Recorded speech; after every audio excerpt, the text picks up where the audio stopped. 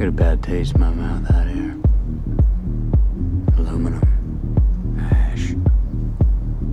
Like you can smell the psychosphere. Dog, I don't want to know anything anymore. This is a world where nothing is solved. Someone once told me time is a flat circle. On today's episode of Production Delay, Q and I discuss the 1995 crime thriller Se7en. The film is directed by David Fincher and stars Brad Pitt and Morgan Freeman. The film tells the story of David Mills, a detective who partners with the retiring William Somerset to track down a serial killer who uses the 7 deadly sins as a motif in his murders. Before we get rolling, we have a word from our sponsor, Novice Clothing Company. We're all about supporting local businesses on this show, and I'm blown away by Novice Clothing Company and the original, authentic work being done for athletes of all ages and teams of all sizes. Based in Albany, the Bernardo brothers have lived through playing in uncomfortable athletic gear, too big, too small, too thick, and in upstate New York, not thick enough.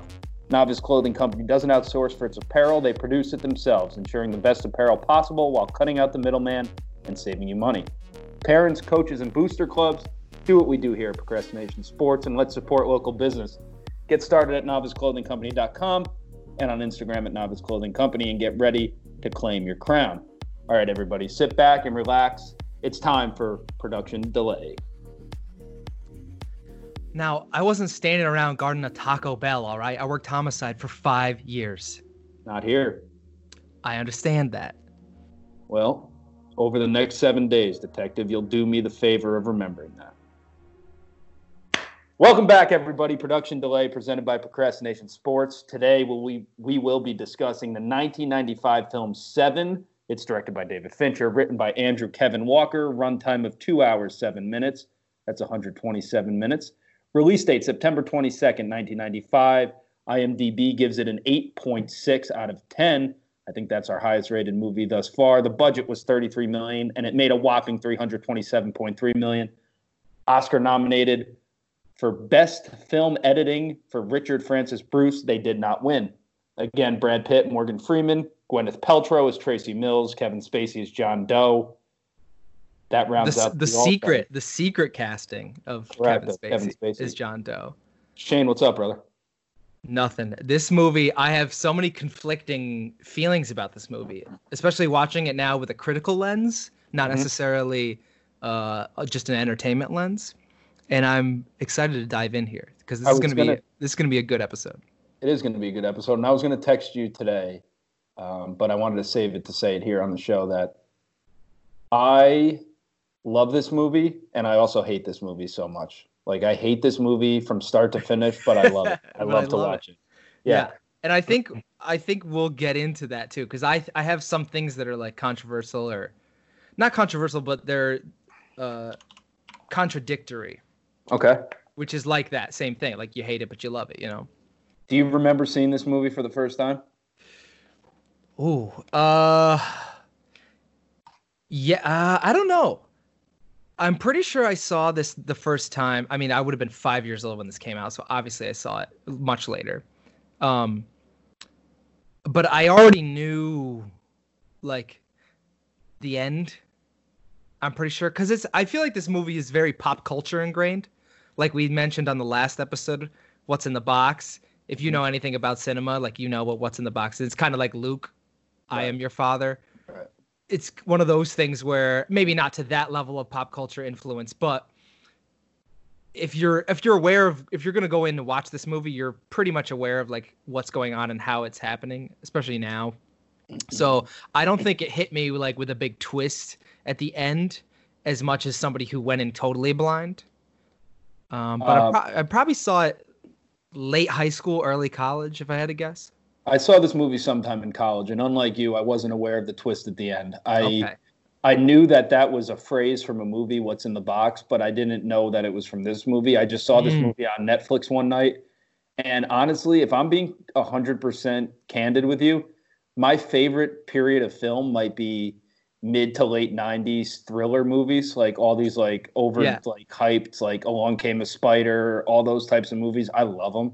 I think they're super entertaining. So I didn't know how great this movie was when I first watched it. I just thought it was another movie like that, like a Morgan Freeman 90s thriller. So I watched it on Netflix probably back in college when it was on there. And I'll tell you, I don't remember watching anything up until the very end, like the last scene, which we'll talk about. But I remember just being absolutely floored. Like, I thought this was the greatest twist I've ever been and a big thing about this film is the third act blows you away.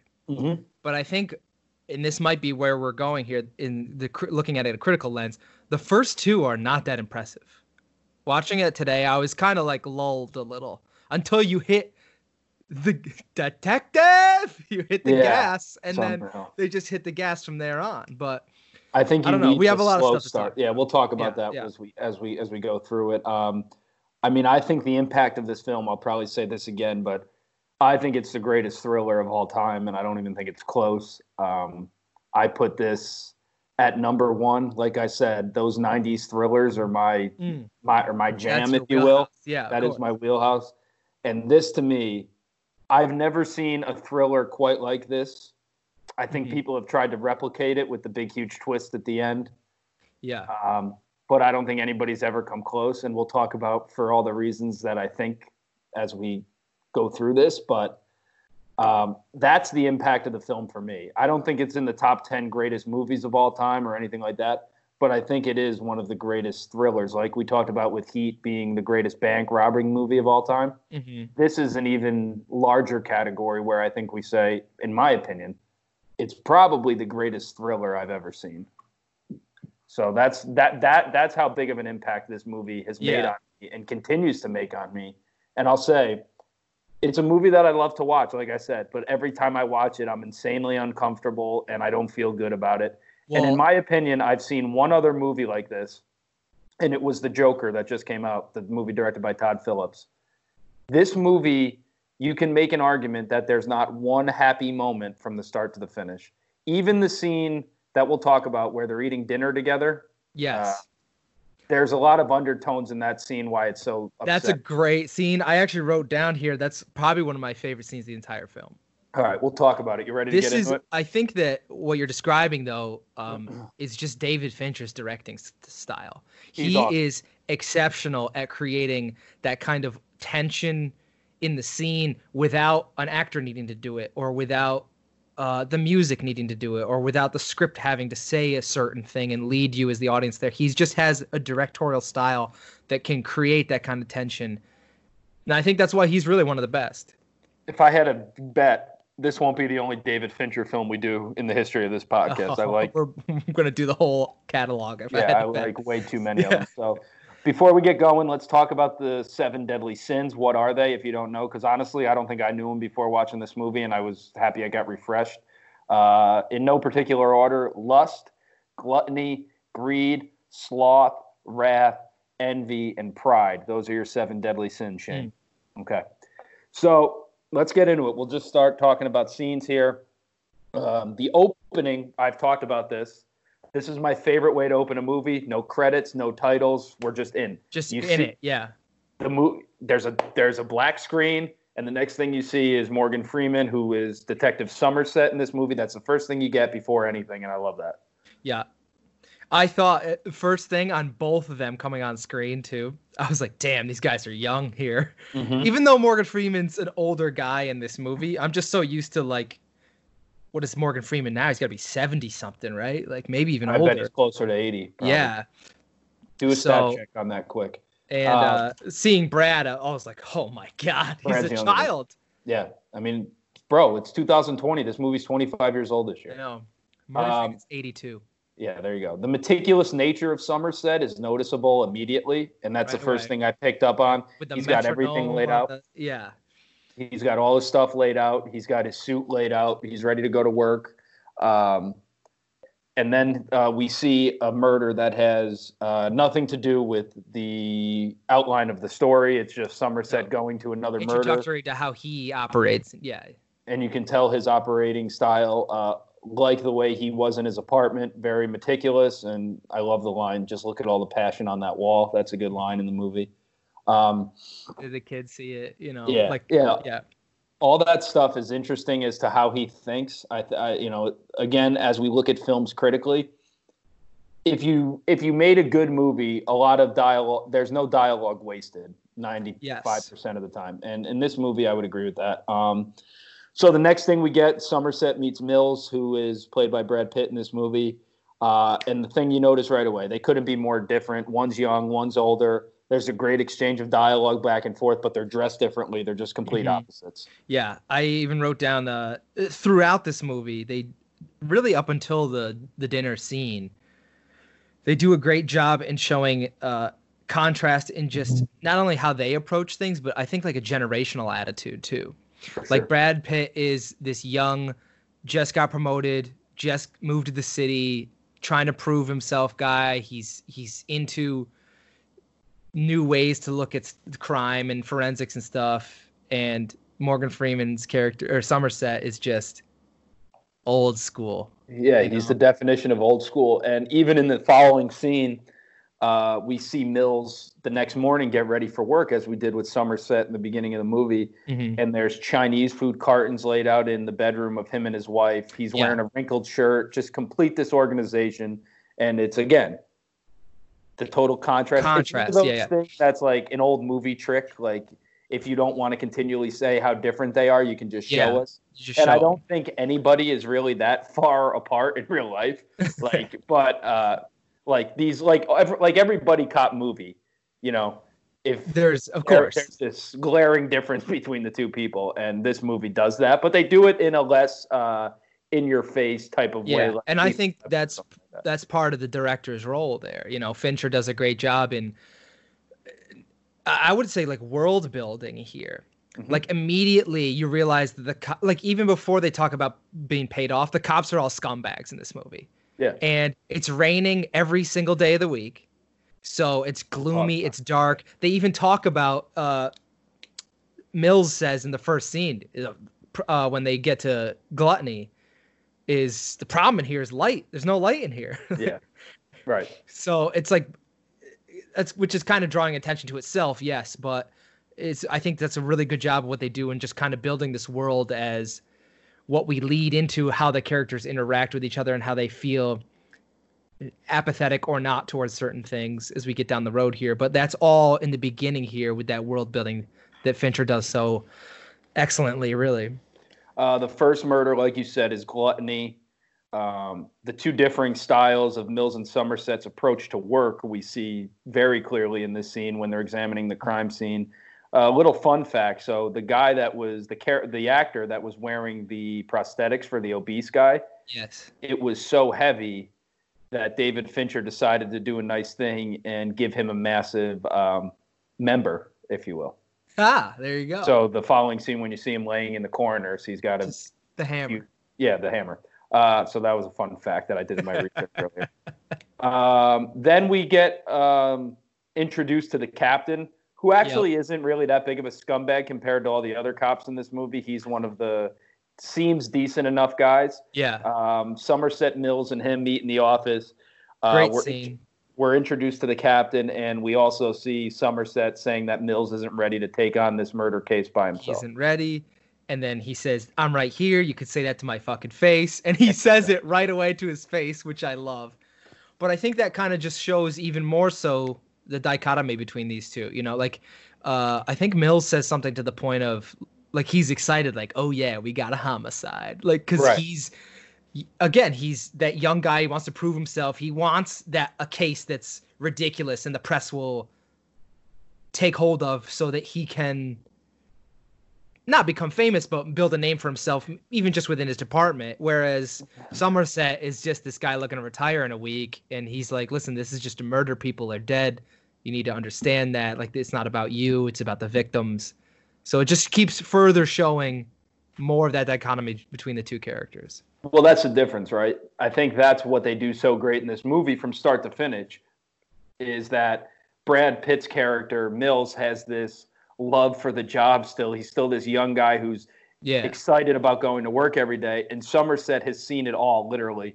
And he knows that there is no joy in this job. whereas Brad Pitt is still filled with joy. Mills is still filled with joy. Mm-hmm. So then the next scene, we get the second murder. Eli Gould, in his office. He's a prominent lawyer in the city. The greed. We find him dead with greed written in blood on the floor. There's not much to say there, I don't think. Moving on, Somerset. I like this scene. So we flash back to the office and Somerset's doing work.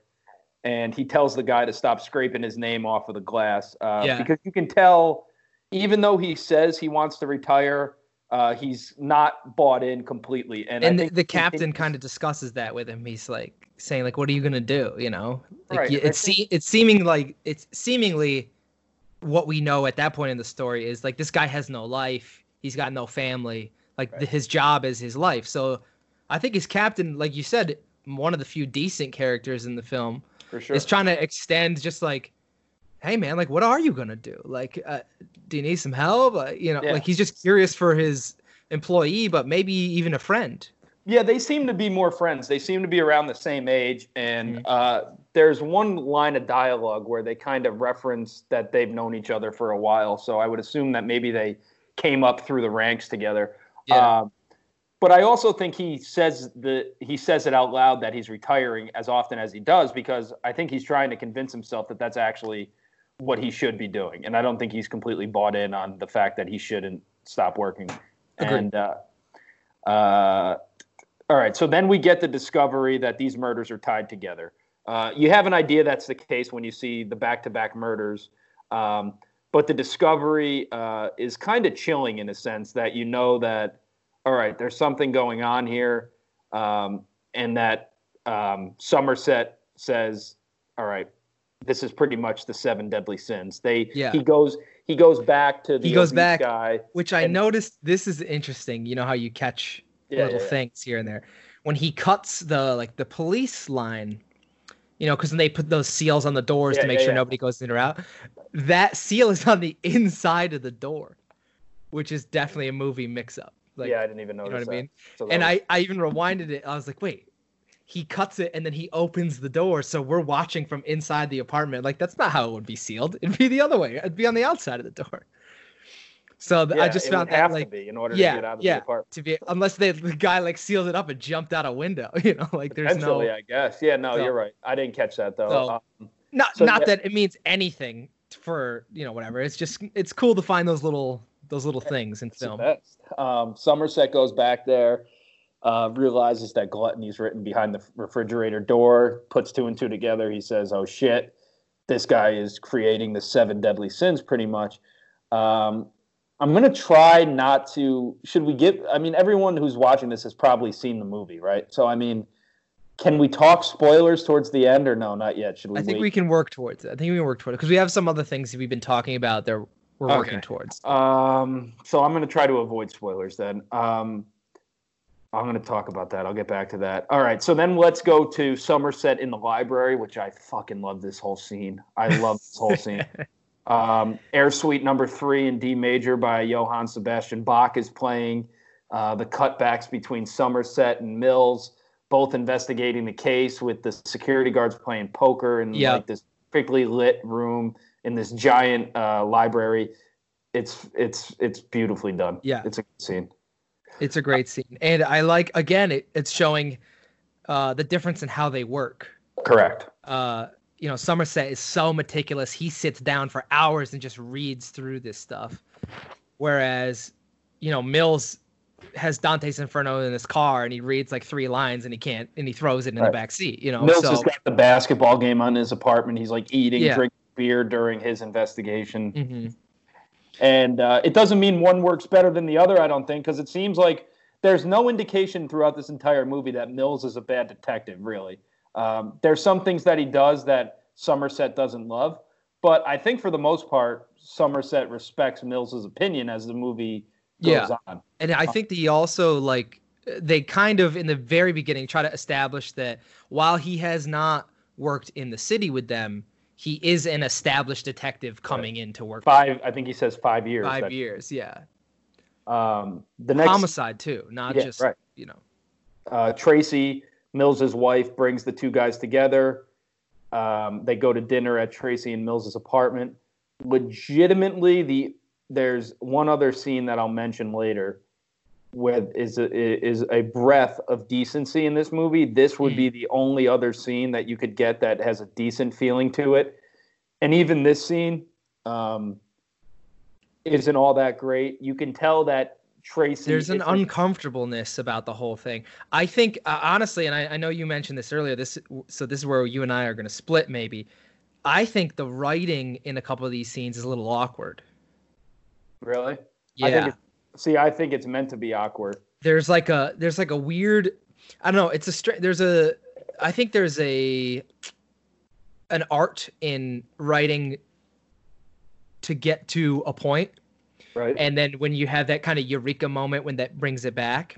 And I think this movie is just trying to do it for that effect, not necessarily to tell the story better. Yeah, I disagree with that. I think it's done in a clever way in this movie. Yeah. I like it. I think, what was I going to say? I think there's a sense of uncomfortability with Tracy from the beginning of the scene. And even though they seem like a happy couple when they're laying in bed together, she seems uncomfortable with some things. She doesn't like being in the city.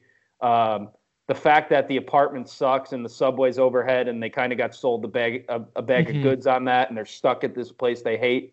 Those are all things that even though there's glimpses of nice things with them all laughing together, there's still underlying bullshit pretty much that's young couple that's now living in the big city. But and this it rains every day apparently. Yeah. It's Seattle East. The scene where you see that Mills and Somerset are going to be able to work together. They stay late and together. And then we get Mills and Somerset outside of the print lab office. Two tired guys with two completely different outlooks on what they are doing, but they're doing it together. And that's kind of the big bonding moment where you're like, all right, they're in this together. Then they get it. Then they get a tip that they know where the next murder is going to take place, or that they have a suspect. Pretty much what they think. And the assembling of the SWAT team in that scene is really badass. It's a good job by Fincher. Yeah, it seems like it almost hits you in the face as the viewer because everything else has been so slow, and then this hits and the captain's like, "All right, full SWAT team, everybody get together, let's roll." And you're like, "Whoa." There's no ramp up here. We're just going for it. We're going live. Yeah. So like it kind of like oh, all right, maybe this is an action movie. It's about to start. You know, it kind of jumps you out of your seat a little. Yeah, you're 100% right, and I think you can feel it in that moment because it's so slow up until that point, and then the music hits and they're all moving. It's pretty intense. Then we get the third murder, which is Sloth. Which is a wild scene. A wild scene. But I mean, the guy is like emaciated. He's been being like tortured for a year straight. Drained. Yeah. There is no bad feeling of this guy because he's apparently like a pedophile, which you find out later in the movie. But this is another scene where you see the emotions of Mills and the persistence of Somerset, where they're trying to kind of figure out what's going on here. And the theme is there throughout the entire movie, but the way that they do it in a not so, like we said, in-your-face type of way makes this movie, to me, seem more real than a lot of other cop movies or buddy cop type of movies. So this is the scene. So the photographer starts taking pictures. Mills gets pissed off. He starts screaming who his name. Mills starts saying, Detective Mills, Mills. Pretty much look me up. He doesn't care. He just wants. He doesn't care about the press. That's his thing. He wants to, get this job done, not be bothered. And obviously, it's a phenomenal use of foreshadowing that they do. We'll talk about how this happens at the end. But if you've seen this movie, which I'm saying 95% of you have, it's a phenomenal job of foreshadowing without making it obvious. I mean, it's done phenomenally. Then we get one of the most real scenes, like dialogue-driven. There's not a lot of dialogue in this movie, honestly. But there is a scene with substantial dialogue coming up. It's in the diner between Tracy and Somerset. Yes. I've always said this, and I think she's won an Oscar. I'm pretty sure she has. But Paltrow is a big-time underrated actress, and she's really good in this movie. She's another one of these characters that we've had in Heat, in Drive, and now in Seven, that she's not on screen for probably more than 10 minutes, but when she's on screen, she does a really good job. And she's like exactly what this film needs. We're going to talk about casting what ifs because there's a shit ton in this movie. She does have an Academy Award for Shakespeare in Love. Yeah, exactly. And I couldn't see anyone else doing a better job than the job she does in this movie. She's not on camera enough to be taken seriously for an Oscar, and it's not an Oscar-worthy performance. Yeah. But she's just good, yeah. Yeah, and Somerset talks about an abortion that him and his girlfriend had, it seems like 30 years ago or something, a long time ago, and how he wishes that he made a different choice. And then and he kind of offers his advice too, but it's awkward too, because he's kind of like, I'm not your friend, right? I'm just a guy that you just met who happens to live here. So the advice that he gives her, he tells Tracy to not tell Mills that she's pregnant if she's going to choose to have an abortion, but if she wants to have it, then spoil the shit out of that kid. Yeah. So we'll talk about this later. But this is one of the things that I noticed that was eye-opening for me, and I'm hoping you didn't catch up on it, but maybe you did. But we'll talk about it later. It's all right. Somerset then warns Mills to not call John Doe a lunatic. He's of high superior intelligence, and he just uses it for murder. But he's not like a dumb animal. He is. Yeah. This guy is methodical. Right. He's an intelligent person who just happens to be a psycho. Side note, I love the way Brad Pitt chews gum in this movie. Like it's awesome. I mean, nobody eats like Brad Pitt. Come on. He's one of the best eating actors of all time. Well, I think I actually noticed that in Once Upon a Time in Hollywood, not to get off topic, but I think he's aware of like the internet memes now, and I think he just plays into it. But I'm pretty sure in Ocean's 11, he's eating in every scene. Yeah, the way he chews gum in this movie, if you didn't catch it, go back and just check this scene when great mouth on that guy. Yeah, phenomenal mouth. So then we get the pizza scene. They're eating pizza, and there's this premise of a flag book. Pretty much, Somerset tells Mills, if somebody takes out a book about nuclear weapons or Mein Kampf or one of these anti-American type books, it gets flagged by the FBI. And it's now I'm pretty sure I did some research, and with the Patriot Act, I think you can get any information of anybody that checks out any book. So I don't think it matters anymore. But at the time, you didn't have that information. So Somerset pays off an FBI guy to go get the information of people that have checked out certain books. Ipso facto, they get a couple of addresses. One seems to stick out. They go to John Doe's apartment, and this scene is incredible. But Somerset and Mills are standing at the door waiting to knock on the door, and you get this long shot of the hallway with John Doe carrying groceries. It looks like he's going to go reach for his keys. He pulls a gun and starts shooting at Somerset and Mills, and then we get this chase scene. Chase scene that's awesome. Crazy. Yeah, through the apartment building, into an alleyway, into the pouring rain again, because it rains every day in this world. Yes. But so then John Doe catches up with Mills, kind of loses John Doe. John Doe kind of flanks him, comes from behind, hits him over the head, pulls a gun to his head, and then leaves him there. Kind of lets him know that he had him, but he chose to not. Yes. Then they go back upstairs. Somerset useless in that scene, by the way. Well, he's an old guy. He can't. I know. But yeah, it would be like if you and I were chasing somebody. Like I'm fat and slow. You would be like on their tail, and I'd show up eventually. And I'd get my head blown off. Yeah, sorry about that. The shot. Then we get. See, this is a scene that I never picked up on before, but it shows that Mills isn't all just like firepower and craziness. He actually has some detective wit, whether it be, on the up and up or not. It isn't, but whatever. They're trying to catch a murderer. So he gives the homeless lady money to give a statement of how they'll have probable cause to enter his apartment because this guy was looking creepy. She called the cops, which isn't true. That's how they ended up at the apartment. So then they go into John Doe's apartment. And, man, I love this. Like, the apartment is set up perfectly. The one thing I'll knock this movie for, which not only this movie, but so many movies do, like, we're expected to believe that John Doe has, like, zero money whatsoever. His apartment is trash, but it's huge. So, like, if it's somebody, huge.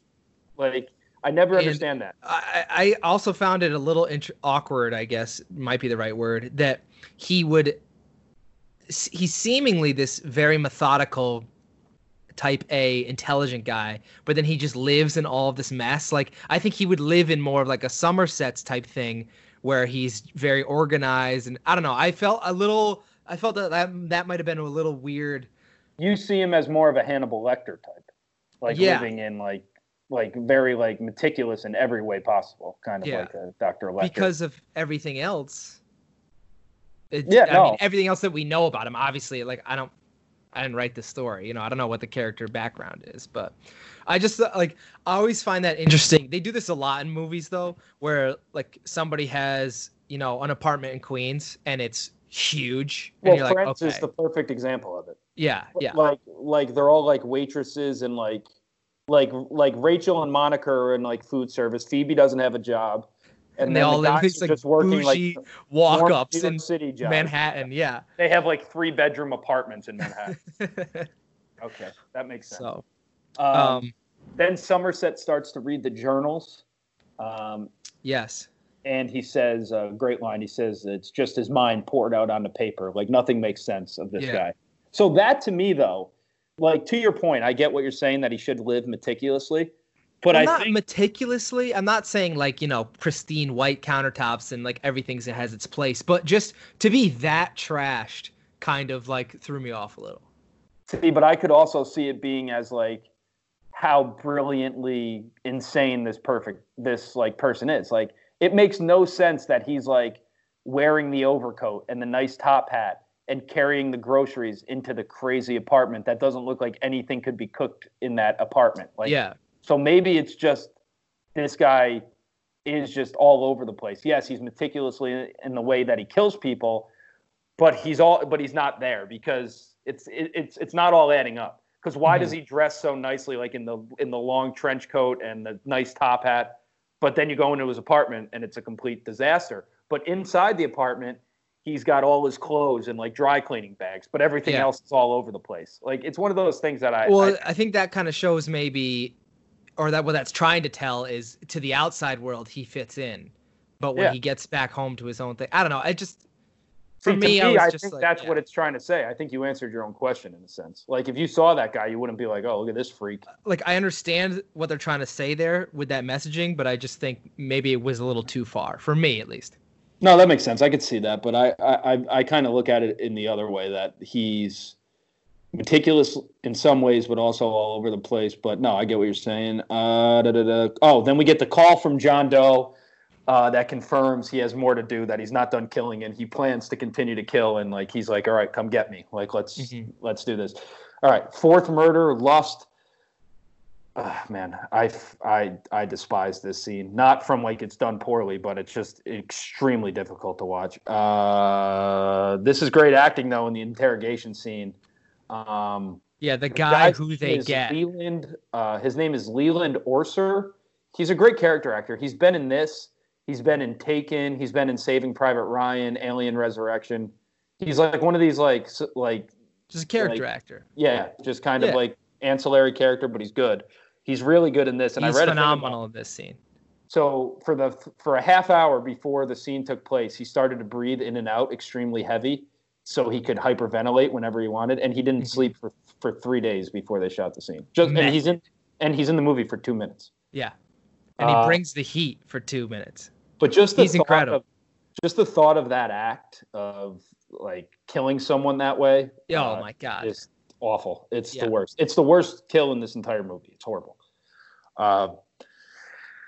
So then the next scene, they're talking after they interrogate this guy, Somerset and Mills, and never caught this before, but Somerset knows all in this movie. He's like the tell-all guy throughout the entire movie. He can see everything coming a mile away, and he foreshadows again and just says, Mills is all pumped up. He's like, we're going to get this guy. We're going to get this guy. And Somerset just says pretty much, even if we do get this guy, this isn't going to have a happy ending. I'm just here to tell you. Like he foreshadows to a point to where you don't even catch it, but if you've seen this movie enough, you're like, oh, like look at, like he's telling you how this is going to end. Once again, it's not going to be pretty. Then we get Somerset throwing the switchblades into the dartboard. What I picked up on this scene is that he has to walk back and get it each time he throws it again. It just showcases Somerset's poise, his personality, and how like he doesn't like rush. He's just very, very even keel. So he throws the knife or the switchblade, walks grabs over it out to of the it, board, grabs walks it back calmly. Yeah. It's just Throws very it again, bullseye. Yeah. And I never picked up on that before, but then I'm watching it with more of like a critical lens. I'm like, see, this isn't just put in here for shits and giggles. This is put in here to show you that this guy just is calm 24/7. Even though he can't sleep and there's murders running amok and all of this is happening. And, you know, I feel like as the viewer, you're more on Mill's side. You're a little more emotional. You're a little more up and down, especially following that murder. You're a little, you know, disgusted too. That movie, it's so uneasy, dude. So just having Somerset just still even keel, still playing it cool. That's a big thing, you know. It's a good thing for his character development. That scene. Okay, then we get the fifth murder, Pride. Pretty much, it's assumed that the murderer John Doe gave her an opportunity here. You can either call for help, but I'm going to cut off your face. Yeah. Or you can put yourself out of misery by taking all these pills. And he cuts off her nose to literally spite her face. She chooses to kill herself, apparently, rather than live disfigured, which is hence Pride. And here we go. So we get a flash to the police station. Somerset and Mills are walking. They're having a discussion. Somerset tells Mills, I'm staying on until this case is finished. Mills seems appreciative of that. And I think at this moment, they want to kind of start a partnership. Maybe for not only this case, but maybe after. Because Somerset now is continually like saying, like, maybe I won't retire. Like, now I'm kind of on the fence. And I think Mills and him are starting to have a bond. And then we see a cab pull up. We see some feet. You don't know what's going on. Someone walks in, and we get the iconic detective. Yeah, detective. Detective. Detective. And it's just. I believe you're looking for me. It's just. Look, let's say this now and get it out of the way. Kevin Spacey has turned himself into a complete creep, apparently, and is like a complete and utter weirdo. But he's a phenomenal actor. If you can separate the two. Yes. He is an unbelievable actor. So I even wrote this down, and this is something I wanted to discuss maybe at the end as like as a wrap up, but I'll just go here. I don't think that Pitt is like come into his own by the time of this filming of this movie yet.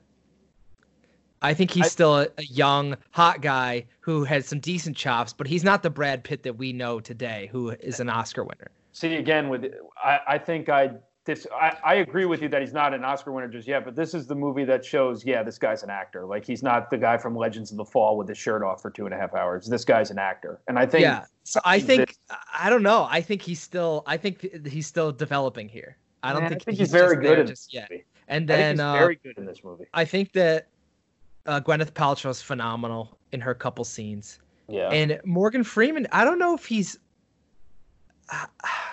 I don't know, like something about Spacey appearing to me was just like, oh shit, he can act. Everybody else in this movie's garbage.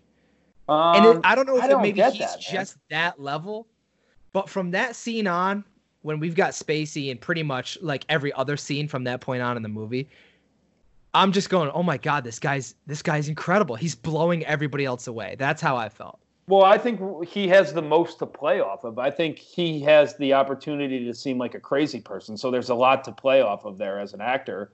I mean, I honestly think he's the best actor of the three, even though what he is now is irrelevant to his acting ability. But I still think he's a better actor than Brad Pitt and Morgan Freeman. Anyway, I would agree with that. I've seen Kevin Spacey do 4 movie performances where I'm just like, whoa, what is that? I mean, like American Beauty, The Usual Suspects, how good he was in House of Cards. I mean, he's a phenomenal actor. So it doesn't shock me that if you think he's the best guy on screen, he probably is. I'm not surprised by that at all. But I just felt like it was like, I just felt almost kind of, I don't want to say blown away because that's not the right, but just in terms of the gap was concerning to me. That's how I disagree with the gap, but I think that this scene is as wild and powerful and like, oh shit, as they come in movie history. Like, because up until this point, you have no idea who John Doe is. And no idea. Movies do that.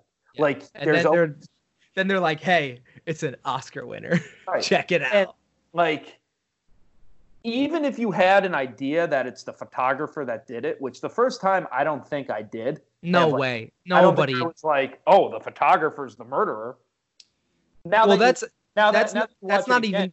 I don't think there's any foreshadowing for that in that photography scene. I do, and you do, and we'll talk about it later. But at the end, we'll talk about it. But even then, even if you knew, like, oh, the photographer's the guy, which I'm sure one or two people figured out, but you don't know it's an Oscar winner that's going to. Yeah, you don't know. Yeah, like, it's crazy. Okay, so here's the other decent scene in the movie. So they arrest John Doe, and Mills and Somerset are shaving to put the wires on so that they can transport this guy to where he wants to go and show him the final two bodies. And they start laughing together when shaving. My question to you, I don't know if you picked up on it, but Mills gets very emotional and he like starts to cry, and then he like walks off camera, and Somerset's kind of like, what just happened there? And I don't know. So I have two theories on this. Is he sad that Somerset is retiring and he has to take on all this bullshit in this world by himself? Or does he maybe have a feeling that something is very wrong here with where they're going with this guy? Ooh, I don't know. I think because the scene right before that, actually, I liked a lot. And I think it's the payoff of all the world building, like I was talking about earlier. The scene before that, when they're talking to his lawyer with the police chief and was a DA, I think, is in there too. Yeah. That scene kind of that's the payoff for all of the crooked cops, the people they paid off. It's raining all the time. Like, all this world building that they did early on that said, this is a shitty place. And then finally, when presented with this very obvious thing that you should not do, they do it. Because so you think that's what it is. And now that you say that, I actually agree with you. It's just a culmination of all the shit they've put up with to get this all guy. The shit they put up with. And like, now it's, he's just kind of like, maybe not necessarily concerned for an individual thing to happen or whatnot, but I think it's like Morgan Freeman tells, Somerset tells Tracy in the diner, like, this is not a good place. Yeah, it's a shame. And they talk about this at the bar too. When they go to the bar together, they talk about how, and I mean, Mills even says what you said earlier about Somerset in that scene. He says, like, I don't think you want to retire because you believe those things. You want to believe those things because you're retiring. Yeah. And it's kind of just, all of this kind of comes together like, oh my God, this world is so fucked up. Right. That this kind of stuff is allowed to happen without the blink of an eye.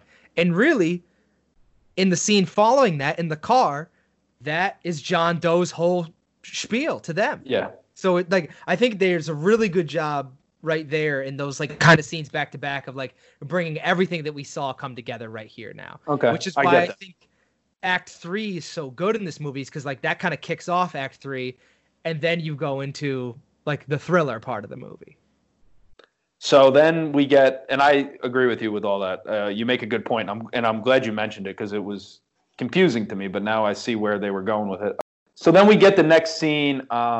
Mills and Somerset are transporting John Doe to the location where he can reveal the bodies, the two remaining bodies, 6 and 7, Deadly Sin. Wrath and Envy. We get a great shot of the car and helicopter. The rear view mirror shot of John Doe is very well done. Mills says scene of the three of them in the car is awesome. Yeah, it's a great. And that's another thing I wrote down. Kevin Spacey is crushing everyone in the acting department. I wrote that down he's awesome in that scene. And Mills says to John Doe, in months, nobody will care about this or you. Pretty much foreshadowing that someone is going to care about John Doe in this car by the end of the movie. Mills is trying to insult John Doe, and Somerset continually is trying to discuss why he does what he has done. John Doe, it just goes back to the point that Somerset has been trying to tell Mills from the beginning to not underestimate this guy and think of this guy as a complete like creature. He's actually an insanely intelligent person that chooses to kill people instead of creating an atom or splitting the atom. Like, yeah, who that's knows? Creating right. good in the world. Right. Then, this is wild, and this is why he's a great actor. This is why I think this movie is written so well. And the scene where John Doe pretty much says, like, you think all the people that I killed were innocent? Like, let me tell you why he they're runs not down. innocent. Yeah. Like, And that goes back to what we just kind of discussed about how this world is just so apathetic to everything. right. And he says pretty much, he's like, I killed a woman that would rather die than not have a beautiful face. I killed this hooker that was spreading diseases. I killed this lawyer who put rapists and murderers back on the street. I killed this guy that couldn't stop eating and had no self-control and was a complete, like, and then the other guy, he says, this guy was a pedophile. So who of these people did I kill that, like, is innocent in your mind? And it pretty much, even though... Well, that's what makes a great antagonist in any right. story. He has his own justification. And even though these people didn't deserve to die, you start to think, like, oh, shit, none of us are actually innocent in anything. Like, we all have some type of guilt about anything, which is pretty much the whole idea of this movie. And even the guys that are perceived to be the good guys have been doing shady shit, like paying people off in order to get shit done. Breaking into that apartment without... Yeah, exactly. Right. All this stuff. So then the tension is remarkable. They get out of the car, and you see a dead dog, and John Doe just says, I didn't do that. Like, it's just perfect. Like, the way he delivers the line, and it's just like, he thinks he's being funny. Like, he's like, haha, like, I didn't do that. Like, but it's just creating more of this tension. Like, what's going on? Why are we in this desert, or why are we overlooking the mountains? What's going on here? So then, I don't care if you've never seen this movie, or even if you have, you can't sit still during the scene. Like, I was standing up, I was like moving around. I was like, oh shit, what's going to happen? I've seen it 10 times. Then we get the cutbacks from the van. So then we get a van approaching, and now you start to see, oh, this is why we're here. Yeah, like, there's a plan in action here. Something's going on. What's in this van? Is like a bunch of guys going to come out and free John Doe? Is the van going to blow up? What's going on with the van? Why is this van coming? And the middle you get of the nowhere. cutback from the van, and Somerset's running towards the van. You get the cutback to Mills, who's still with John Doe. You get the SWAT team overhead, and the tension just continuing to build. Again, Fincher just killing it without saying anything, without putting a huge score on that's attention driven. Everything is just I like the situation. situation. In this movie, though, I think the score is good in this movie. It's subtle, but it's very good. And then you get the iconic moment, the delivery guy. There's a delivery guy. He pulls out a box. Somerset figures out that this guy's legit. He's literally just a delivery guy dropping a package. Which happens a little quickly. Yeah, but I do realize that we're like... But I think it has to. I mean, we can't have... The tension is building. Yeah, so you have to have a payoff. And he actually... I mean, he grabs his ID and looks at it and says, get the hell out of here. And the guy runs off. So, I mean... Yeah. It isn't like he just assumed this was a delivery driver. It looks like he did, and we don't know exactly what's said because we're getting cut back and forth. And then Somerset is shocked by the contents of the package. Of course. Hold on, and then he pretty much tells Brad Pitt or Mills to put his gun down and starts running towards him. He starts running towards him and immediately says, put your gun down or throw the gun away or something like that. Because he knows the reactionary. I know in that moment, like, I don't know how you react, but Somerset does a horrible job. Like, he could have just went and been like, oh, there's nothing in the box. Well, this is interesting because I think it's a decent... this is showing the first time that Somerset reacts emotionally to something. Yeah, it's a good point. Well, I think, like, in that moment, we're all going to react. Yes, and the whole movie he's been, zoned in because he is kind of separated from all this stuff. Like, still is his work, so to speak. But this was now his new friend. Right. And it's personal, and then he reacts emotionally. But I think also, like, it doesn't click until he starts running towards Mills. Because even when he opens the box, right? Yeah. His reaction isn't, like, insane. He's just like... that's all he does. Like, yeah. And then you get Brad Pitt start to scream, "What's in the box?" The box. What's in the box? And here's a great scene with Pitt's acting here. I think this is when he's holding the gun up and then like crying and looking away and then holding it up again. That is some seriously good acting, and I think that's kind of what we saw. Yeah. But like obviously this guy's got chops. He could be something, but it's only one scene of that whole movie. Like most of it, I'm just feeling like he's just a guy. See, I love this because usually you and me are on the same page, like we were with Drive and Heat. But like I completely view this completely different. I think it's nowhere near the performance of like Pacino in The Godfather, like where he's building this character. But I think that's what Pitt's doing. But like the same idea. This is what I'm trying to convey to you. That it's like a build-up to this point to where he explodes. There's not much substance in the beginning.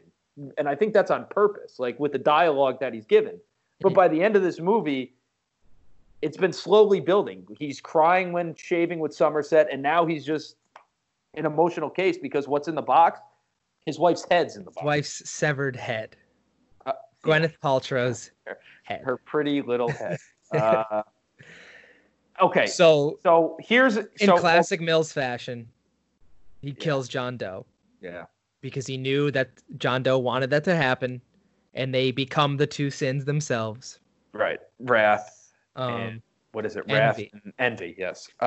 So that's it. So that's pretty much how the movie ends. And that's really, they put Mills in a cop car that night, assumingly when they get back to the city. Okay. So I have like 4 moments for you, I think, here that I want to go through. Talk to me. Number 4 is this right here. I think when the captain is there with Somerset, when Mills is in the back of the car and he says, "We will take care of him." So I think that means that they're either going to send him to a mental institution or they're all going to get on the same page. They're going to undo those handcuffs on John Doe and say that he made a lunge at Mills and tried to take his gun, and that's why Mills shot him. Whether Mills goes along with that story, but they didn't have to put that in there. By saying "we will take care of him," it means that he's going to be okay, whether it's in a mental house or whether he's going to get off on this and somehow. And also, he asked Somerset, what's going on? Where are you going to be? And Somerset says, "Around." I'll be around. Yeah. It means he's not retiring. He's not done being a detective. He's got nothing else to do. Yeah. So that was my one takeaway there. And then a great ending quote that ends the movie completely is Ernest Hemingway quote, "The world is a fine place and worth fighting for." And Somerset says, I agree with the second part. The second part. Yeah. So now I'm going to give you my 3 kind of things that I caught on that I think are a little bit, might be news to you, and I'll let you know what you think. Okay. Mm-hmm. Number 1, right after what's in the box, while that's happening, John Doe tells him that he paid for the information to find out where Tracy lives, right? To where they live. Yes. And he says again, part of that, like, this whole world is shit. He was like, it was easy to pay off the cops. Or easy to pay off the press, I think. Right? No, the press? He says people in your precinct, like his his coworkers. I think it's complete bullshit. I think he says that to Mills for 2 reasons. So he got Mills's name from being the photographer. Right. And there's no other reason for that dialogue to be put in, for Mills to be like, Mills, Mills. When you watch this movie back, it's very obvious that he's giving him his name for him to use later down the road. In this case, to kill his wife. John Doe tells him that it was easy to pay off fellow cops because he knows how much Mills loves this job. And not only did he kill his wife, he also now put this idea in his head that his friends and his coworkers gave money to find out where he lived. And now he has no connection to that job whatsoever. He took away the 2 things he loved most, his wife and his job, all by 1, killing his wife, and the second by saying he paid people off. Okay. That's my theory on that.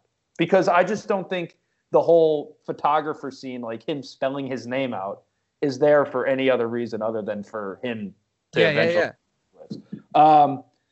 So that's obviously foreshadowing it. What else did I have? Okay, so here's my big one. Okay, you ready for this? Maybe I'm an idiot and I never caught on to this, but So in the diner with Somerset and Tracy, okay? Mm-hmm. Somerset tells Tracy to not tell Mills that she's pregnant if she chooses to have an abortion. Okay? Correct. So here's what I'm assuming. That Brad Pitt is so shocked, Mills is so shocked to not know that Tracy was pregnant because she planned on having an abortion the entire time. And then when John Doe got there to kill her, and he said that she was pleading for the life of her unborn child, in that moment, Tracy decided that she wanted to keep her baby. And that makes that moment even more heartbreaking. And the killing of his wife is even more sad because she was going to have this abortion, but then she had this maniac in her house, and she decided in that moment that she really wanted to live and have this child. And to me, I never caught up on that before. Like, I thought maybe she was waiting to tell Mills like at a nice time. But the fact of the matter is, the line from Somerset means that she wasn't going to tell him because she planned on having an abortion, because she wasn't sold on bringing a kid into this shitty world that they're with. And I think that there's like, that's kind of what the diner scene is, where right. And I never caught up on that. They say, like, I think she was definitely going to have an abortion until the diner scene, and Somerset kind of changes her mind. See, I viewed it in the way that she was undecided going to the diner, and then because of the fact we find out that she never told her husband she was going to have the abortion, and up until the moment where she starts pleading for the life of her baby, that she decides she's going to have it. Hence why Brad Pitt has no idea that they're having a child. That was for the first time, that's the way I view it now. All right, but that's 7. So let's go to Did You Know? You ready for some Did You Know, Shane? Yeah. All right. Although the name of the city that the film takes place in is never named, the director, David Fincher, says it's supposed to be Los Angeles. It's supposed to be a very dreary Los Angeles. Really? That's interesting, because she does say we were living upstate, so I assumed it was New York. So did I for the longest time, but I guess upstate could mean Northern California. Also, it never rains in California, so that's also not believable. Well, in LA at least. But I think that's kind of supposed to be another reason. And there is a reason why it always rained. And that's my next Did You Know? Fincher said it is raining throughout the majority of the film for 2 reasons. It was to convey the bleakness of the entire film and situation that the characters are facing, and also to portray Los Angeles. If they did get bad weather, they didn't have to stop filming, so they just said, let's make it rain nonstop. So it's a production benefit, too. Mm-hmm. That's hilarious. And that's another thing that I think they do a great job of with the ambiguity of the entire not knowing what city we're in. If you've noticed, a lot of the characters in the movie all have different accents. Ah, interesting. Andrew Kevin Walker, the screenwriter, had a very hard time getting a studio to buy the rights to his script because he was a complete unknown in Hollywood. Allegedly, he put together a list of agents that represented writers that work in the crime and thriller genre and called each one of them personally until he got a positive response. This was his first screenplay to get made. Wow. So, that's awesome. All of John Doe's books were real books written for the film. They took 2 months to complete and cost $15,000. According to Morgan Freeman's character in the movie, 2 months is about the time it would take the police to read all the books. Jeez. Brad Pitt actually fell while filming the scene in which Mills chases John Doe in the rain. Pitt's arm went through a car windshield, requiring surgery. The accident was worked into the script. Coincidentally, the original script called for Detective Mills to be injured during the sequence, but if you look at early shots from the movie, Pitt's left arm is always not so visible and tucked away because it was actually broken, and they had to go back and film those scenes. Howard Shue scored the movie. He also scored Silence of the Lambs. If you listen to it, you can probably pick up on it. Kevin Spacey was cast 2 days before the movies began filming. Jeez. And he knocks it out of the park. Just kills it. Just kills it. The producers intended that Kevin Spacey should receive top billing at the start of the movie, but he insisted that his name not appear in the opening credits so as to surprise the audience with the identity of the killer. To compensate. Idea. Love when movies do this, by the way. I love when movies do this. To compensate, he is listed twice in the closing credits, once before the credits start rolling and once in the rolling credits in order of appearance. Another advantage from Spacey's point of view, as he saw it, was that he was excluded from the film's marketing during its release, meaning he didn't have to make any public appearances or do any interviews. The apartment number for Mills and Tracy is 5A. The fifth deadly sin is wrath, which is the sin that Mills commits at the climax of the film. Love that kind of stuff.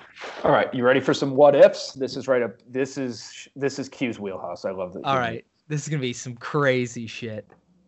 The original casting choices for Mills and Somerset were Denzel Washington and Al Pacino. Both Washington and Pacino turned down the roles. They regretted their decisions after seeing the screening of the film.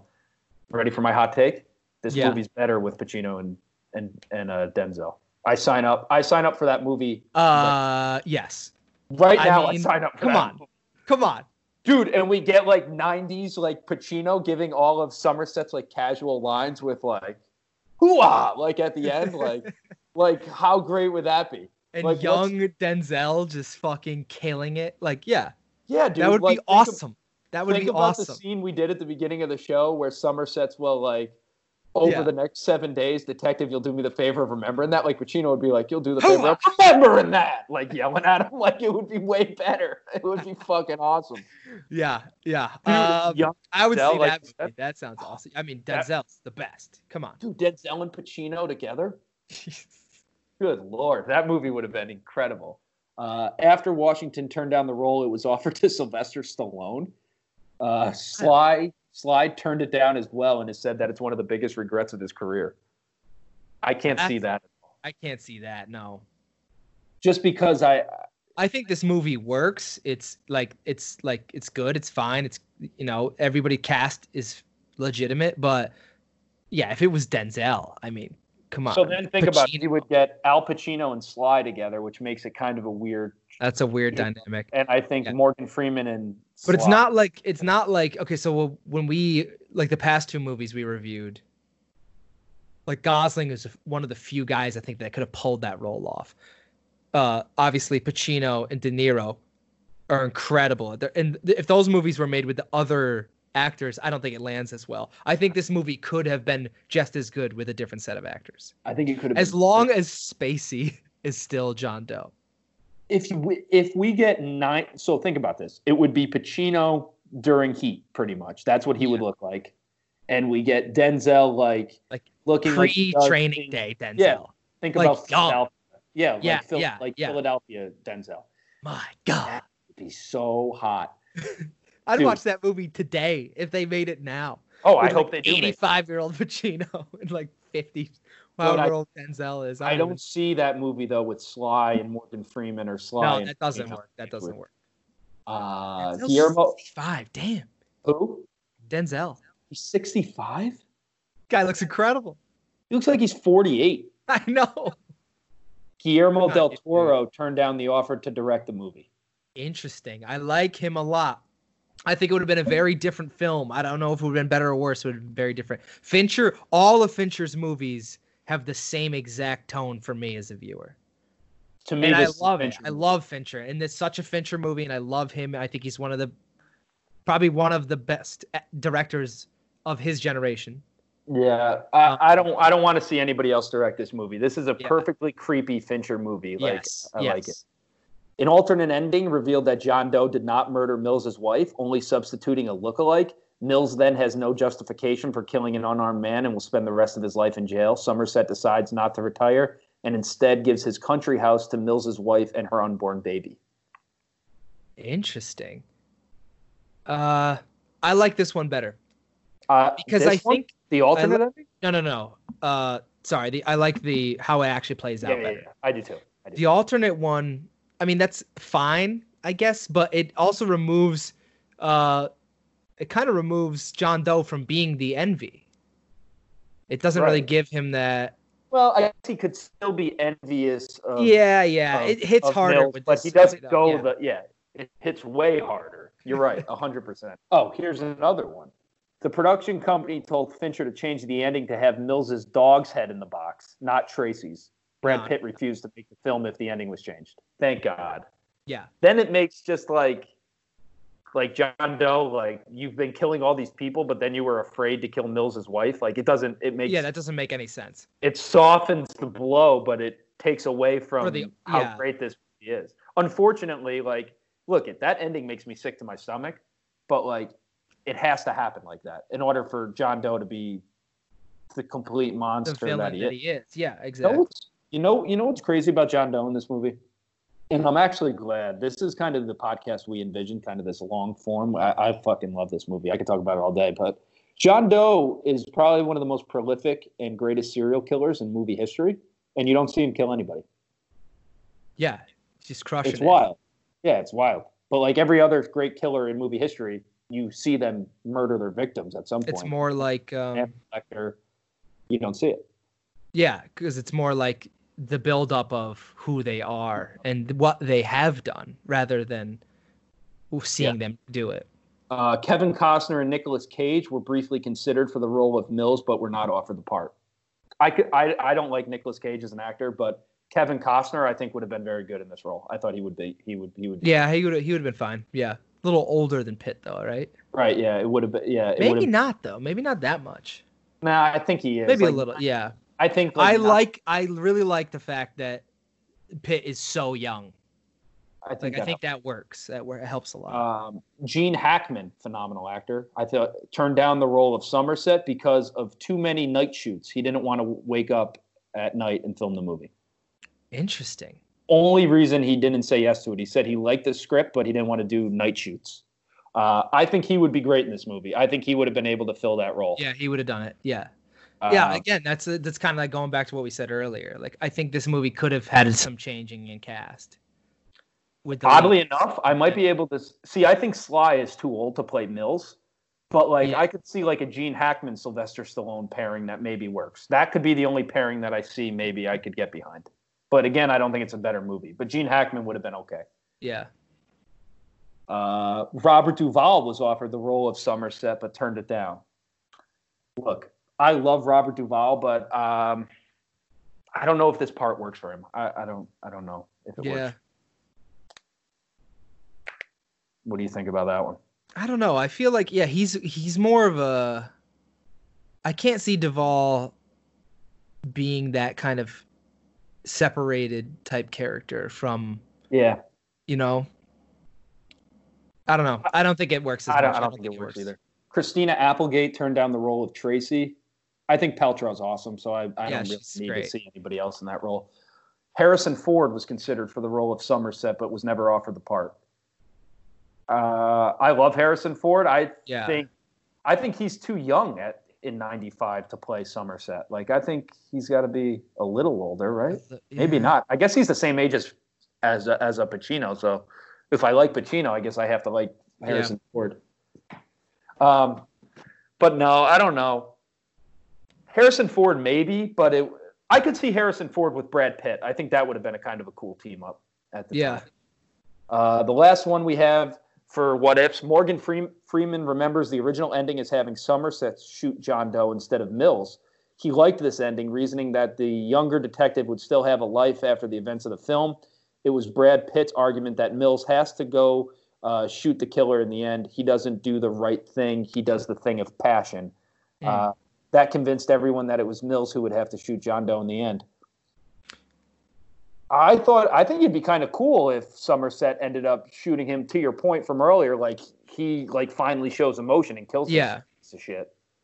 I like this way better, but I think both could have worked. Yeah, I think it makes it more personal that Mills kills the guy that killed his wife. I think that makes sense. And that's all the foreshadowing of Mills' character throughout the movie. He's losing control under times of like passionate stuff like that. Yeah, so when he gets emotional, obviously it makes sense. And he changes. All right, so let's change categories. Changes what doesn't work. Anything that didn't work for you in this movie? No, I would say that, and this was kind of my like overarching thing that I found. I think the story is very good, but the writing is a little weird to me, if that makes any sense. I know obviously they're written by the same dude. No, it makes perfect sense. The broad stroke of the story and where the characters go and what ends up is awesome, and I think that's what draws you to it as the as the viewer, and that's why this movie is so well loved. But I don't know, it's just, to me, just something about, I don't know if it's the dialogue or how some things play out or whatnot. Like, the writing just seemed a little strange, even though the overarching story is really good. No, that makes complete sense. I've seen a lot of movies like that, that are still very good movies. Like, I think The Town is a phenomenal story, But I think the writing is a little hokey throughout that movie. So I understand what you're saying completely. What would I change? What doesn't work? Not that it doesn't work, but I would love to see this movie with Pacino and Denzel Washington. I really would. And I think Morgan Freeman and Brad Pitt are really good in this movie. But just the ability to see literally two of my favorite actors of all time, both in great spots of their career, Pacino and Denzel, that would be great. And the thing that kills me is the only reason Pacino turned this down was he was filming a movie called City Hall, which is like a below average movie. Oh. How will this film hold up, in your opinion? I think it holds up fine. I do too. 25 years later. Yeah, it's there's nothing that's overly outrageous or like too 90s about it. You know what I mean? So I think it holds up.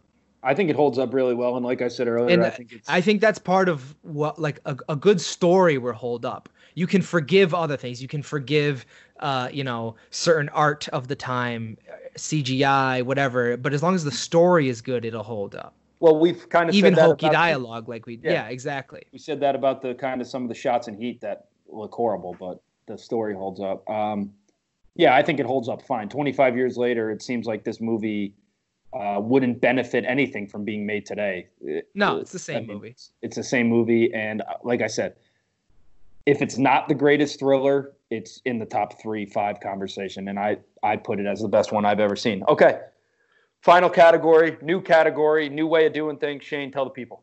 All right, so we've changed our scoring system. We decided that we were kind of giving Heat and Drive both a little emotional viewpoints, and we ranked them a lot higher than that we do now because we've gone through category by category. So for now, we're breaking them down by 10 categories: directing, writing and script, acting, cinematography, set and production design, costume design, hair and makeup, soundtrack and score, visual/practical/special effects, cultural significance, and entertainment value. Love it. So we're going to rank each one kind of on a scale of 1 to 10 in those categories, and then we get our final average. We redid this for Heat and Drive. Both grossly adjusted our scores. Yeah, tell everybody what they were. Heat now, according to our average, is a 7.25. Yeah. And Drive is a 7.85. We will have a spreadsheet hosted on Google Drive that you can look up, and you'll be able to see all the movies that we review. You'll be able to go back and look at what we gave each category, and also, the overall scores as well. Yep. So we'll set that up. That'll come out with this episode, which is nice. But let's just run it down. So directing, 1 out of 10. What do you give it? 8. All right, you got an 8. I'm going to give it an 8 as well. The attention that Fincher brings here, he's phenomenal. Everything's great about it. So let me explain this to you. Like, if you get a 9 out of me in this rating system, you should, pat yourself on the back. I'm going to be very slow to give out 9s and 10s just because I think that's reserved for so another thing for the viewers to know, I gave Drive's score and soundtrack to 10. And you can see that. You can see our scores, if you check us out. Kevin is very adamant that he will not be giving any 10s out, basically, is what you said. It'd have to be the greatest thing I've ever seen. And I think that it's deserving, but I don't think I'm as harsh of a critic as you are on the 10 being unattainable. I think 2 movies can have a 10 in a category. I think the way you review it is the 10 is the one, and that's the only. I'm like a figure skating judge. Like, I can't give a 10 because if I see a 10, then I'm just I'm just baffled because I've already given it out. So, but an 8 is very respectable. Yes. And I think Fincher does a great job. I think Fincher carries a lot of this movie. I think you're on something. I give him the 8. The next category is writing and script. You want to go first? Or you want me to go first? Whatever you want. I know what I'm giving it. All right, I'll go first. So this isn't story, right? This is just writing and script. Are they hand in hand? I think that's up for you to decide. I am going to include story in that category. For that reason, I'm going to give it an 8. Okay. If I didn't include story, it would have been A 7. Okay, a 7 for 7. I'm gonna give it a 6 because of like what we said. I think that there's a lot of weird dialogue for me. I think there's a lot of like loop around dialogue, like we talked about, where they are just trying to give you that But you eureka love the moment, but they're story. forcing it. But I love the story, and I think 6 is appropriate. See, now you're making me think I should give it a 7 because I agree with you. I don't think you should give it what you give it. No, but look, you make a great point, and I meant to tell you this earlier when we talked about it. I think you're right that the first hour of this movie is pretty slow, and the dialogue, there's not much like substantial dialogue. Yeah, and I think that's why it gets an 8 out of the directing from me, because Fincher carries a lot Can of I that. give it a 7? I got to change it to a 7. You're right. You I'm can going give to it a 7. You can give it a 7. You can do whatever you want. All right, I'm going All to right, 7. acting. I love Spacey's performance. I think Brad Pitt is better than you give him credit for in this movie. I think you're being a little harsh on your boy Brad, which I'm shocked by because that's your guy. I'm going to give it a 7. Okay. And I was teetering on 6, but because there's just not like I'm giving it a hard 7. Yeah, okay. For sure in acting. Because I don't think that, I don't think that Pitt and Freeman do anything that blow me away. But like we talked about, that character actor guy we talked about is phenomenal in that 2 minutes. Gwyneth Paltrow is phenomenal in the diner. Spacey is a nuclear reactor for the last 45 minutes of this movie. So acting as a whole, they get a 7. And if we're saying the story or the dialogue written wasn't that great, and we're still giving the acting a 7, that means they pulled it out of the water a little bit. All right, cinematography. It's going to be up there for me. It's an 8 for me. It's an 8 for you. Okay, interesting. I think it's a 6. I think it's just. I know they won the Oscar for best editing, but no, they got nominated, didn't win. Oh yeah, okay. So, but if we're talking about just pure cinematography, like principal photography and whatnot, no scene really took my breath away visually speaking. There's some cool shots here and there. It's cool, but I don't think there's anything that was like, wow. So 6 is good. I'll tell you why I upped it from a 7 to an 8 for me. The SWAT team montage midway through the film, the shot of the long hallway with John Doe, the chase sequence, so much going on and it not being making you want to puke, and then the shots of the desert or the mountains, whatever that is, along with the rear view mirror shots. I think this is going to be my harshest category. Yeah, because I think you're that guy. You know what I mean? This is what I care about a lot. I mean, I gave Heat a 5. So, and I think this is better. What did I give Heat out of curiosity? A 6. And I think this is substantially better. You gave this an 8. So, I agree. All right, set and production design. I'm going to give that a 6. I agree. Same kind of thing. Doesn't take away anything from the movie, right? But doesn't really add anything to the movie. If it starts to take it away, I think you'll see us get into the 5 and 4 category. But if it doesn't, I think we'll stay in the 6s because I don't think this next category. I'm interested to see what, and I'm kind of torn on this category: costume design, hair, and makeup. I think the makeup's incredible in this movie. I think the prosthetics are great in this movie. See, I think they're weird. They're almost I do too. I think they're too over the top to try to sell that. But I think they're supposed to be, aren't they? I don't know. That's where I'm kind of torn. That's where I'm kind of torn. If they're not supposed to be over the top like I've always perceived it, then I'm going to give it a low score. But if they are supposed to be as in your face creepy as I think they are, I'm going to give it. Well, here's the thing. I think that I'm going to give it a 7. That's where I land. Yeah, because I think it's better than. I think the 6 for me is just like your run of the mill film. 5 and 6, it's just it doesn't take away anything from the movie, but it wasn't done poorly enough that it took, or wasn't done great enough that it added something. I think that there is some things that add there, but it's not an 8 or a 9. It's a 7. Yeah, no, it's definitely not an 8 or a 9 now that I think about it. But I can't go as low as a 6 because I think it's done subtly enough with the costumes. I like Brad Pitt's whole look. And I think that the kind of over the top, like the guy laying in the bed that they've been torturing for a year, I think is supposed to look like insanely odd. So I'm going to give it a 7. Okay. Soundtrack and score. This is tough for me because I think when done, the score is great. I think the soundtrack sucks. And I think when the score isn't used a lot, it's used in like 3 parts of the movie. When it's done, I think it's very good. I'm going to give it a 6 just because I hate the soundtrack. I hate the soundtrack at the beginning and I hate the soundtrack at the end. 6. Yeah, I'm going just 5 right down the middle. Yeah. I respect soundtrack is bleh.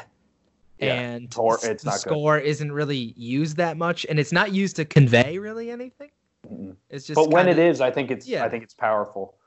Wait, hold on. I have a question. This might change my thing. Is the music in the library, that's the soundtrack, right? Yes. No, I'll just stick where I am. I'll just stick where I am. Visual, practical, and special effects. I don't think there's not too many in this film. No, and when it is done, I think it's decent. I think the long shot of John Doe being shot looks pretty realistic. But again, it doesn't take anything away from this movie, but it doesn't advance it, so I got to go 6. That's what I'm doing too. And I think we're starting to figure out our language of like, all right, if it doesn't take it away, that's where. But if it doesn't elevate it, then yeah. Cultural significance. It's tough. I think the cultural significance of movies, the great ones, have to be 9 and 10s. And I don't think this one is that. I think it's the greatest thriller of all time. But is it a movie that I say is like the top 10 movies you have to see before you kick the bucket? No. Mm-hmm. But I have to give it an 8 because I think it is that great of a thriller. So I agree. I think it's very entertaining. Anyone I know who sees it enjoys it really. Mm-hmm. It's again, the directing, the story, that last act, and people remember it. What's in the box is a quote that people say all the time. And you can say it about anything. It's a pop culture thing. Yeah. You get like a package from UPS. Like, what's in the box? You get like a Christmas present from one of your friends that will get the reference. Yeah. What's in the box? So, and our final category here is entertainment value. This is ones where I'll give out 10s more often than not, I think, or a 9. For me, I can't give it a 9 or a 10 because the first 2 acts of this movie are just not there. Mm-hmm. But I think it's highly entertaining just for Act 3. But throughout the entire movie, I don't think it's as entertaining as Drive or Heat is. So I'm going to give it a 7 in entertainment value, which I think is a little low, but I think I have to go there. Yeah. You gave Heat a 9. Yeah, I think this isn't as entertaining as Heat. I'm on board with myself. I'm going to bump up one here. Okay. I think it's an 8. I think that I think I was very critical about a lot of things, but I still very much enjoyed the movie. So the entertainment value is up there. I think there's a lot of movies that I would be very critical of and say, oh, well, this was bad. This wasn't done right. This could have been better. But hey, I had a lot of fun. So this is an 8 for me. The reason I give it a 7 is for this. I bet there was a lot of people that watched the first 2 acts of this movie and turned it off because there's a lot of hard scenes to watch. There's nothing going on. And like some are very gross. So you might be like, you know what? I just can't even hang around. If you do hang around till Act 3, if you just judge Act 3 by itself, entertainment's a 10 out of 10. That final act is it's awesome. So yeah, all right, I'm on board with that. Are you doing it now so we'll know what we gave it? Yep. Ooh, this is exciting. This is like so total individual scores, you're at 7 out of 10. Right on the head, 7 out of 10. Yep. Yeah, that's nice. At 6.7. So our cumulative score is 6.85. That's low, dude. Crazy, right? But I think that this is a good way to go through that. See, this is why this system is now messing with my brain, though, because I think this is my favorite of the three movies. Well, then you should bump your entertainment value up higher. That would be my suggestion. Because I think that. So I guess I might be misconstruing the term entertainment. Now, is entertainment? It's how much you enjoyed the movie, I think. Then it's got. Yeah, but I view it as this. Like, if I'm entertained, like, I think, here's an example, okay? I think that movie, Phantom Thread with Daniel Day-Lewis, is a great movie. Yes. But it's not as entertaining as... Yeah, but, like, that's the thing. Like, why is it a great movie? Because I think the acting's incredible. Great acting, great directing, great costume design. Think the entertainment value is like... Yeah, but, like, those things would be much higher in category. So when you get down to entertainment value, you don't need to put a big number on it because everything else already lifted the score. Then I think I scored it properly. I don't think this is as entertaining as... And we kind of talked about this when we were coming up with this system. I like this because it makes us far more critical. Because I think we could have gone through 20 movies and gave out 8.5s across the board if you're just doing it off the top of your head. Yeah. So this will be interesting to see as we go through all of the little scores that. Sure. Can you give out my three scores now? Again. Yes. You gave Heat a 7.4. You gave Drive a 7.6, and you gave Seven a 7. That's wild. Okay. I mean, I did it, so I have to stick by it. I'm shocked by that, though, because I think Drive is my least favorite, like, rewatchable. Yeah. I would watch Drive the least amount of times, and I'd watch Seven the most amount of times. But this isn't based on rewatch. This is based on when we watch it again, and we're like, oh, this is what it is. How are you entertained? Yeah. So what? All right. Are you not entertained? There you go. So what were your three scores? One more time for the people. I have a 7.1 for Heat. Yep. I have an 8.1 for Drive, and I have a 6.7 for Seven. So Drive, I'm all over the map. So Drive is in the lead then for movies we've seen. Yes, in terms of someone's individual score and also our overall score. Right. Okay.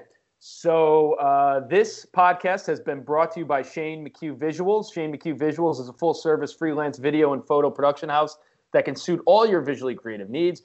Whether you are looking to capture a special event, promote your business, or showcase your property, SMV has you covered. You can find them online at ShaneMcHughVisuals.com or on Instagram at ShaneMcHughVisuals, ShaneMchugh Visuals.com, or on Instagram at ShaneMcHughVisuals. Shane was at my wedding, and he also shot the wedding. It was done beautifully. I suggest anybody who is in the market for somebody who does all this type of stuff, call Shane. Message Shane, do whatever you got to do. Go visit ShaneMcHughVisuals.com and you'll be satisfied. You can find this podcast online and visit our blog at procrastinationsports.com and on Spotify. News from Procrastination Sports and our guy Mulroney. Our production delay podcast, Heat and Drive, are 1 and 2 all time for our Spotify listens. Hey, how about it? Spotify. Go check it out on Spotify. Appreciate you listening. Yeah. Yeah, we love you guys. Shane, you want to tell the people what we're doing next? You gave me a list of movies, and I chose. Yes, we're doing a movie by my favorite director, Denis Villeneuve, called Sicario. And we continue our one-word titles. Yeah, I mean, we're just on a roll here now. So Sicario will be... Shane and I thought this would become like a podcast we do whenever, but now we're just pumping movies out. So we might have this to you guys by the end of the week. Who knows? Because I know Shane owns this movie, so he can watch it at any moment. Yeah. And I'll give a shout out to YouTube. I bought Se7en off of YouTube today because it was $4 to rent and $8 to buy it, so I just bought it. Nice. And it was fine watching it on the computer. So if you're looking to check out a movie, do it there. They got like every movie there. All right. So Sicario next time. We'll get this podcast out to you guys as soon as possible. Thanks. Hope you're entertained. Shane and I, honestly, we're not just saying this. We love doing this podcast. We love watching and talking about movies. It's awesome. It's so fun. It's really glad to hear that people are listening too. Yeah, it's awesome. And this is what Shane and I's friendship is pretty much all about. Just based on it. So Sicario. coming up next. Hope everybody enjoyed Se7en. Hope you get a chance to watch it this weekend. Get ready for Sicario next time. Remember, procrastinationsports.com and this podcast on Spotify as well. This has been episode 3 of Production Delay. We'll be back next time, episode 4, Sicario. Thanks, everybody. We love you.